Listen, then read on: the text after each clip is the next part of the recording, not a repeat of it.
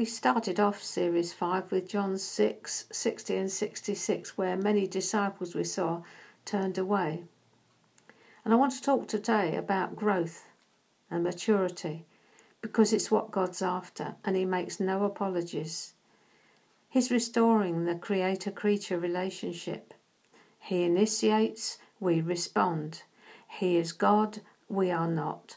We work to his agenda, not ours. We want to get there quickly and easily. He wants us to get there properly. There's a world of difference right there. Camel versus Concorde. He's concerned first of all with character, then with conduct, how we behave ourselves in this present world, then with influence, which trots along behind as we become salt and light. We talked about it earlier.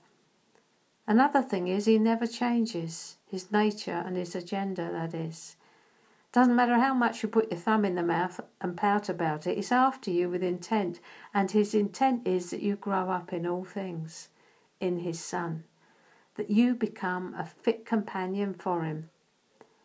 This isn't about you, beloved, it's about him. Getting the first thing first. It's his kingdom that's coming, not yours. Not your plan for your life, your aspirations, your dreams of an island in the sun, your paycheck, your welfare, your house, car, holiday, but his plan, his kingdom coming.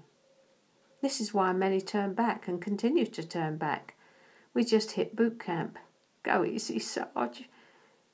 He challenges us, beloved, in order that we find out what is in us. John 6, 60 and 66 in the Message. After this, a lot of his disciples left. They no longer wanted to be associated with him. Then Jesus gave the 12 their chance. Do you also want to leave? They didn't lose their salvation, they just couldn't take the pace he set. He does the same with us and asks the same question. Do you also want to leave? He already knows what we'll choose, and there's no condemnation, no judgment from him. It suits some of us to stay spiritual babies. But the bride is a woman. She's a warrior. She's mature. She's not in nappies, diapers if you're an American.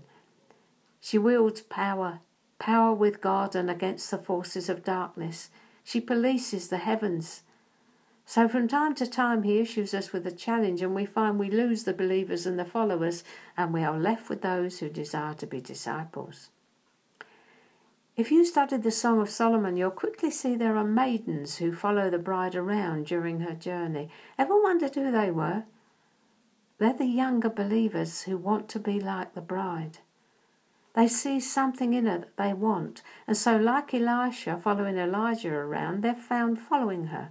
They watch her growth and her stumbling progress until finally she's mature in her love and ready for her bridegroom, and they desire to emulate her. They really want to grow up. So do you really want to grow up in Christ? No pain, no gain, remember. Need to pay the man. Have you thought about it?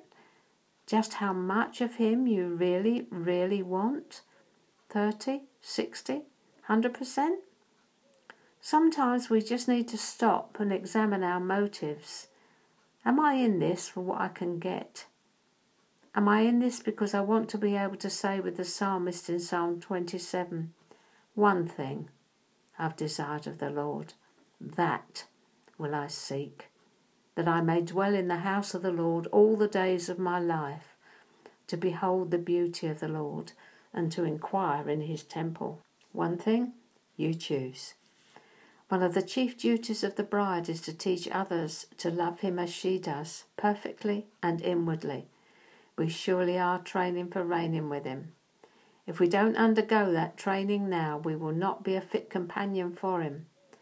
We need to keep this in the forefront of our minds as we ascend. But you choose. It's your life. We're just covering some practical and essential facts before we recommence our journey. And on this journey, he intends that we will find ourselves up to our neck in alligators. Have you ever heard that one?